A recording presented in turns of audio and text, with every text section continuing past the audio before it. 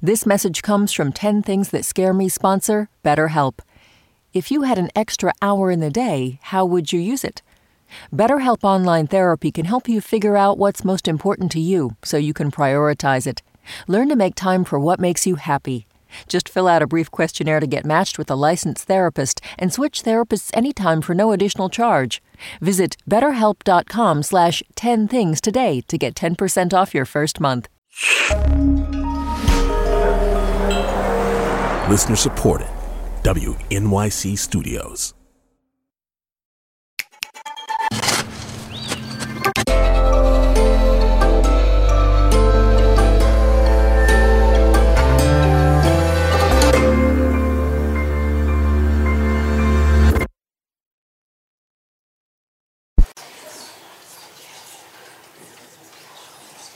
Number 1, naming the things that scare me.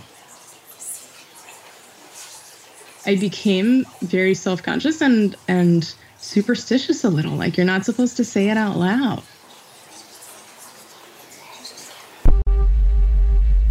Number 2, my son's vulnerability.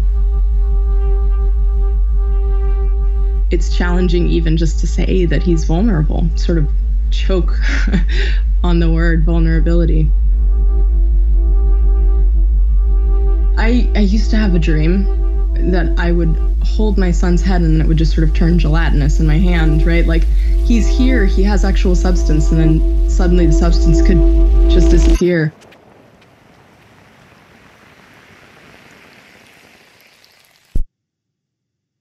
Number 3, the dark. Number 4, mirrors in the dark.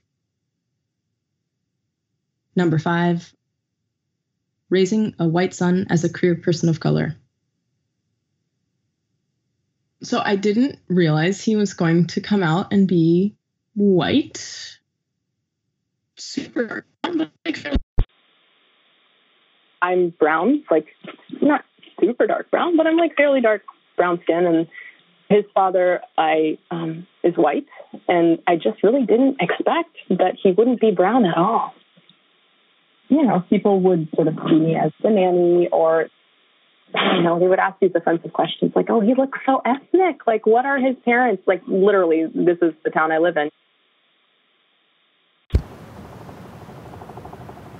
Number 6, kids ask all the right questions, you know? Like, why are we different colors?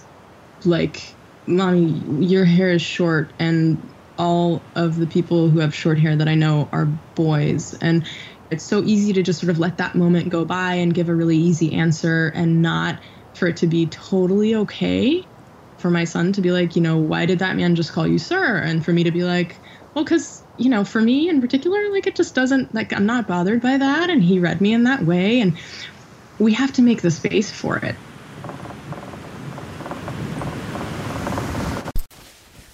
Number 7, cockroaches.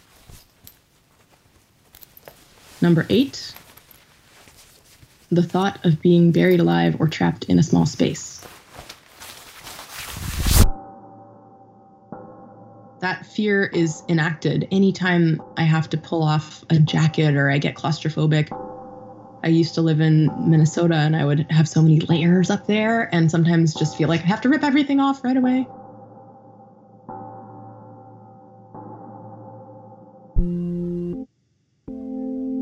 Number 9, tall pine trees.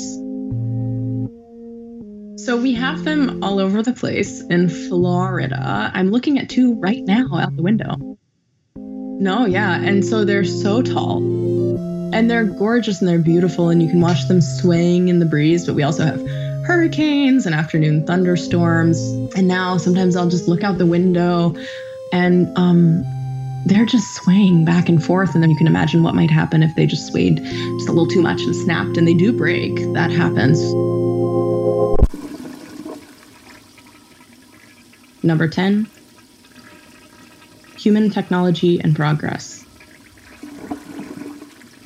I don't really identify with so many technologies. Like the one that comes to mind most, that I find most boggling, but I use every day, is the toilet. Like in my world, I never would have invented a toilet.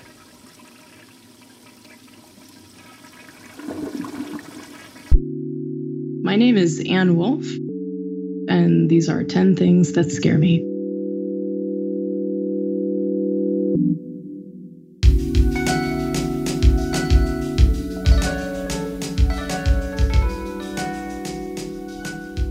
Ann Wolf does community engagement work for the city of Gainesville, Florida. On a recent rainy Saturday, Ann said she taped 2 paper bracelets to her wrists and declared it Superhero Day. Happy belated Superhero Day, everyone. The 10 Things team includes Amy Pearl, Daniel Guillemette, Odelia Rubin, Sarah Sandbach, Emily Botine, and Paula Schumann. Music and sound design by Isaac Jones. You know what scares me? I'm going to go down to the basement to do my laundry, and I'm going to find one of those glue traps, and there's going to be like 2 rats stuck on it, and they're going to be fighting to the death. What are you scared of? Tell us at 10thingspodcast.org. My son, he doesn't have a lot of fears. He used to be scared a little bit of shadows, which I think is a lot of kids are scared of shadows. And then he named them Ontini and Ontasma. And he would say, Ontini's on the wall over there. And then it was like, whatever, there's Ontini and Ontasma. And he was totally over it.